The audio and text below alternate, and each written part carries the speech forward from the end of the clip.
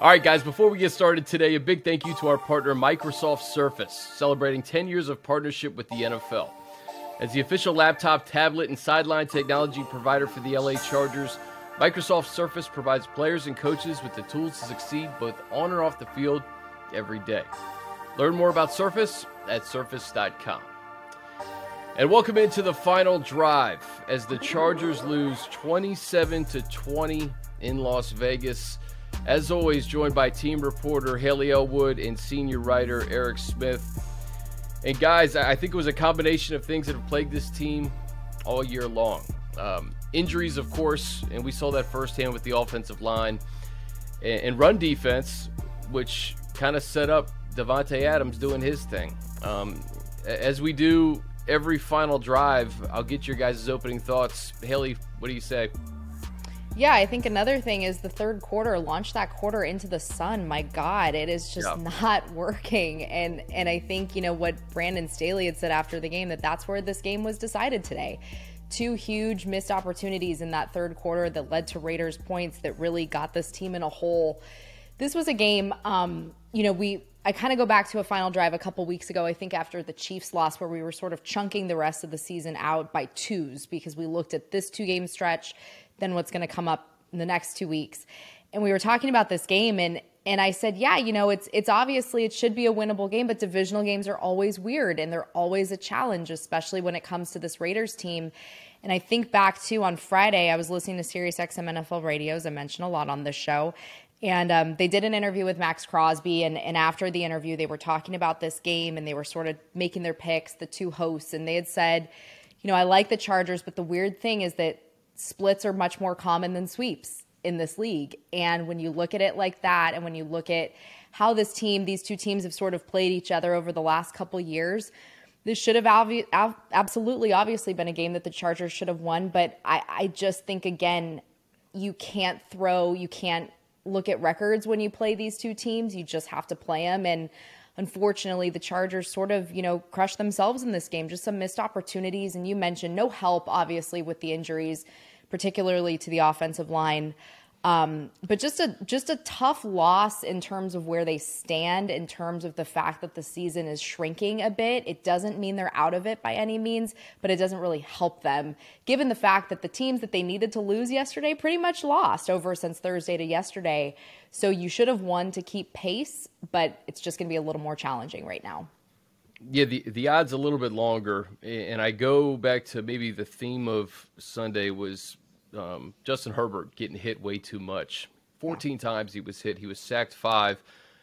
Coincidentally, Max Crosby only had one quarterback hit and no sacks in that game. It was the Chandler Jones show. Farrell showed up. Tillery showed up with a couple of hits. We could talk about the run defense, and we'll get into it because it's been an issue all year. But offensively, really from jump, Eric, Justin could never really get comfortable in this game. No, not at all. And we saw that, like you said, from the jump, from the first play. I think the first play, that when the ball was batted out of his hand, yeah. And I think we knew from then, okay, this is going to be a tall order all and that was long. Crosby. I think that was Crosby, the first play, right? Yeah, so we knew it was going to be a tall order all game long, and it just got rough in there. Coach Daly said after the game, he's like, yeah, the heat was on, He said there was there was some good plays, there was some leaky protection, but by the end of the game, I mean, if you just like from the bird's eye view we had up in the press box, from the end of the game, the Raiders didn't even care about the deep pass. They had 7-8 guys in the box, and they were just bringing it.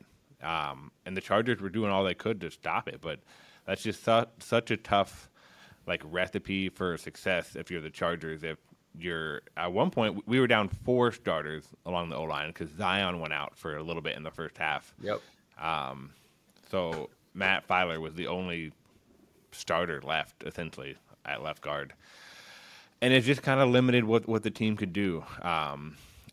You talk about themes that have plagued the Chargers all year, like the running game on offense wasn't as effective to take that pass rush away. And when that's not working, you got to drop back a lot. It just didn't work out. My biggest takeaway is that it was a missed opportunity in the playoff race, but I felt like it was just a missed opportunity in the first quarter. We get the 3 and out, we do the fake punt, and we can't capitalize on that. We don't score off of that. We get the fumble, we go for it on 4th and 2, we get no points off of that. So even though we were up 10-0 early, it felt like it could have been 13-0, 17-0, and that just would have made a big difference when you lose by 7 at the end. Yeah, I mean, the Raiders, I think, first 4 possessions of the game were, I think, a couple of punts, the pick 6, and a fumble. Haley, that third quarter you mentioned, I think that's where that defense really got worn down. The Raiders, capitalized off the Austin Ekeler fumble, and then it was just Josh Jacobs, a lot of missed tackles.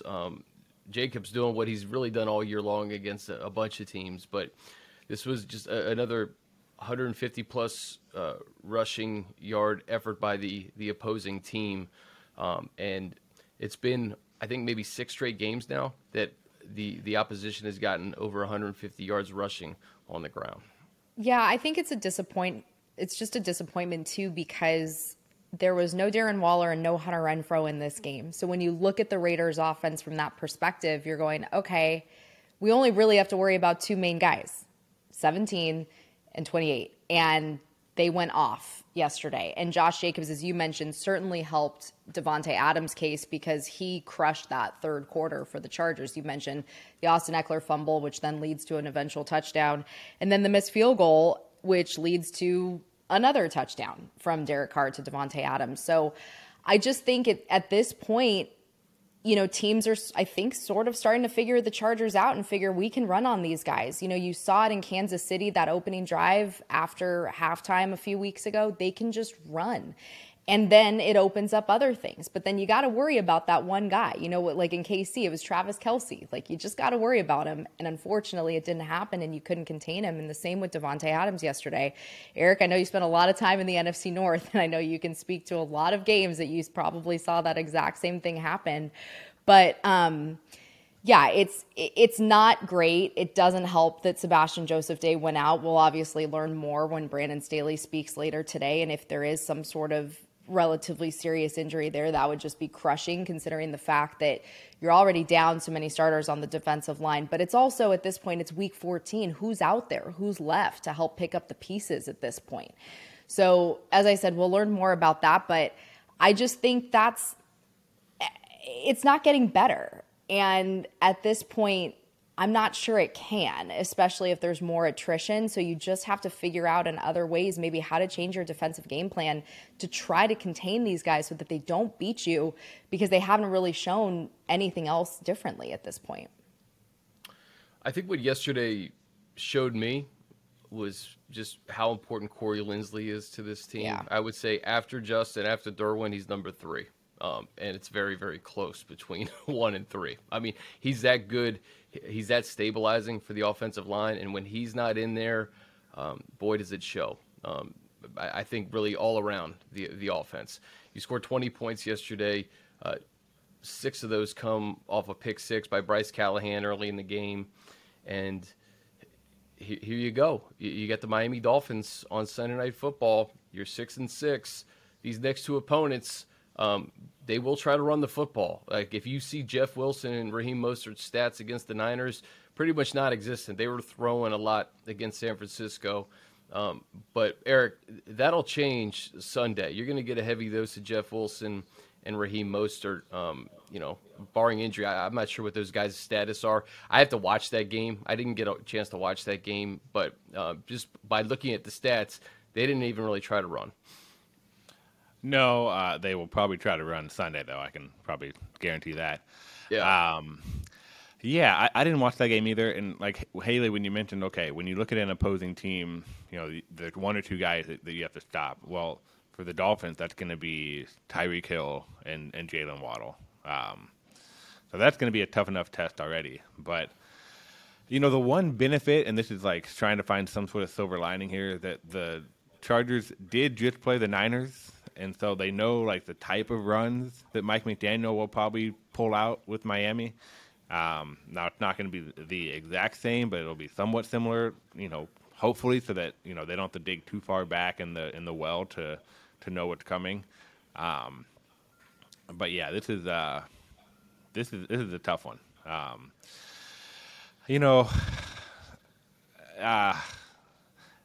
don't know. If we look at them in these like 2-game stretches, we have Miami and Tennessee coming up. To me, Miami feels like the more winnable game simply because Tennessee has the better rushing attack, and that just seems to hurt the Chargers more. But Miami is no slouch. I could see them making some noise in the playoffs, but I mean, here we are 6-6.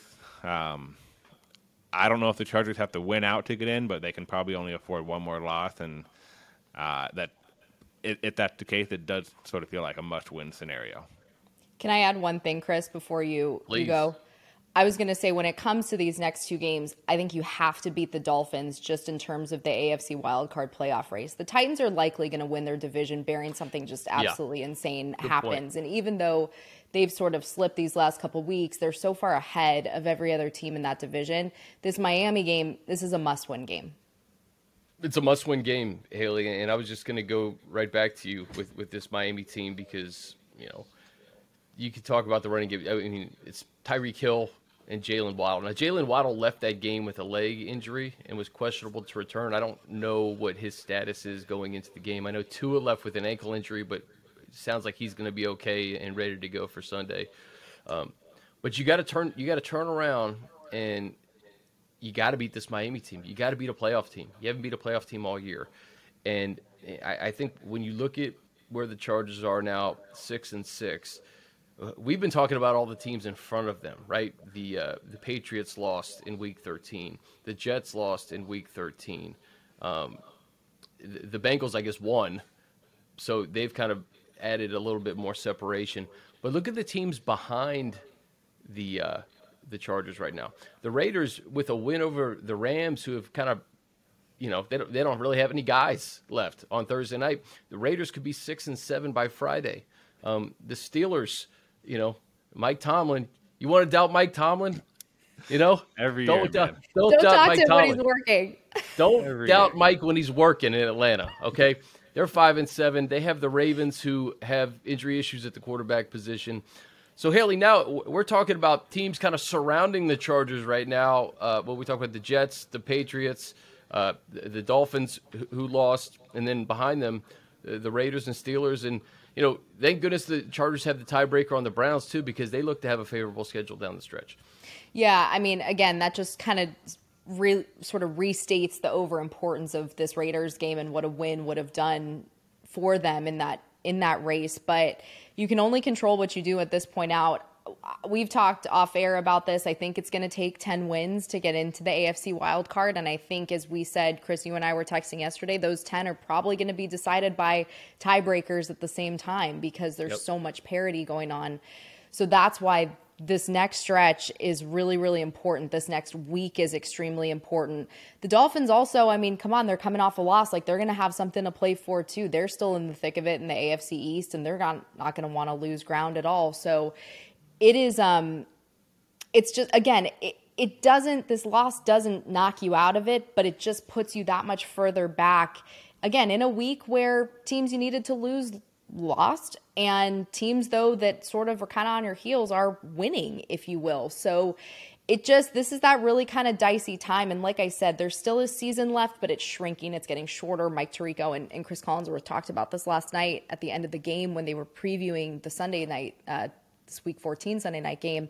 The season's getting smaller, so what are you going to do in these next few weeks? I think, again, like Eric mentioned, you need to win at least 4 out of these 5. But this next one, with the actual wild card implications that are on the line, is extremely, extremely important. Eric, we've been waiting for that switch to flip with this team in terms of beating a playoff caliber opponent. You have an opportunity in 2 straight weeks to do that. Can they do it, A? And B, what will they have to do to get a win against the Miami Dolphins? I guess it starts with Tyreek Hill, I guess, if we're being honest. Yeah, for as much as we talk about the run defense, I think it starts with him, because if you don't put a roof over him, then, I mean, no joke, he could go for 200 or 250 and 2 touchdowns. Like, that's just how talented he is. Can they do it? I mean, I think this is like gut check time for the Chargers. Like, this whole season has been a grind, right? And I thought about it this morning on the drive to work. Every time the Chargers have had a chance to make a statement, they haven't been able to do so, right? So even back in week 2, right, 1-0, go to Kansas City, can't get it done. Before the bye, we're 4-2. We can't beat Seattle to go to 5-2, which would have been huge. You come out of that, you're 5-3. You lose at the Niners, you lose to the Chiefs to go back to 5-5. And it's just like every time they're right there on the brink of taking that step forward, we have not been able to do it. And we're running out of chances. I think that's a good way to say it. I'm not saying that like this Miami win will define the season, but if we can't beat the Dolphins and we go below 500, which is where we haven't been, I think since week 3, it'll just sort of summarize like the grind and the just like the fight that this season has been. It has not been an easy season for a lot of people, like mentally, physically. I know we're all probably tired, and we're not even playing on Sundays, but it's just been a grind. I think that's the best word I can use to describe the season. With 5 games left, it's time to kind of make a statement, get a win against a good team, a team with a winning record. And yeah, we'll find out Sunday night if the Bolts can get it done. Eric, I think our level of tiredness will have very little effect on what happens in the last 5 games of the season. Probably will. But Haley, the path. All right, so you see a path to 9 wins because, listen, I think this Chargers team has benefited from the schedule makers at the end of the year now, knowing what we know, right? You have the Colts on the 26th. You have a Rams team who is depleted, as we mentioned, and you have a Broncos team who has just had a nightmare of a season. So it really comes down to, okay, what is this team going to look like once they get to Indianapolis against Jeff Saturday's Colts, right? You're 6-6 now. Are you going to be 8-6? You'll be 7-7. You'll be 6-8. Like these are the next 2 games that will define the season. Yeah, and we've talked about it for a long time. We talked about the San Francisco, Kansas City stretch and this next 2-game stretch, and these are obviously more key because they're in the AFC, both of them.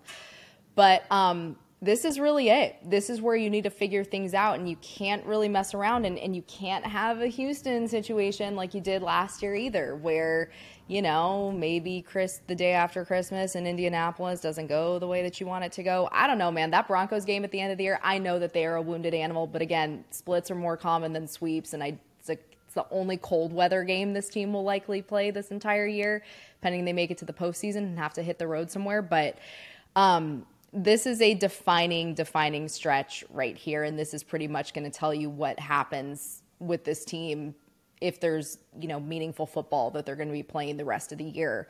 But again, you have to take care of business. You can't look too far ahead, but you also have to take care of business. That back end stretch, you mentioned it, looks winnable, looks good. But you can't have a situation like you had last year in Houston, which I know was the COVID game. You still had Justin Herbert. You still had a couple guys that were much better than that Texans team, but they just got throttled in that game. But this is it, really. This is going to be an exciting couple weeks of final drives here, Monday morning quarterbacking that we get to do. Eric, final thoughts, bud, as we head into yet another Sunday night football game. This team has been on primetime a bunch. I'm not sure we'll see them on primetime on January 1st against the Rams. That's just a gut. I have no knowledge. I'm just saying. It's just a gut feeling. But what do you think here? Yeah, I'd probably agree with that gut feeling. I think, we talk about the final 3 games, how they seem winnable. I think you have to give yourself a chance to have a chance in those final 3 games. And in order to do that, you have to split, I guess, these next 2 games. I think you have to be at least 7-7 going to Indianapolis. And this is it. I mean, we can't. We can't. I think we're all just kind of saying it around and around. This is it. Like, this is a season-defining moment for the Chargers. For a lot of people in this organization too. How do they respond when their backs are against the wall? We'll find out. Sunday night. Also, Can we try to get a win in prime time too? I think we're hasn't been good this year. 0-3, or what are we at? We lost 1-3. They beat the Broncos on Monday Night Football. That's it. Yeah. But So not good on Sunday Night Football. We'll try to turn that around. Yeah. Well, there it is. Tua and Herbert in prime time. It's what NBC wanted. It's what they're going to get, and it couldn't be bigger for the Chargers. That'll do it, guys. I think we've said all we needed to say at this point, right? It's just they got to win, and they got to win against a quality opponent, and they have an opportunity to do so this Sunday. For Haley Elwood and Eric Smith, I'm Chris Hayre. This has been The Final Drive.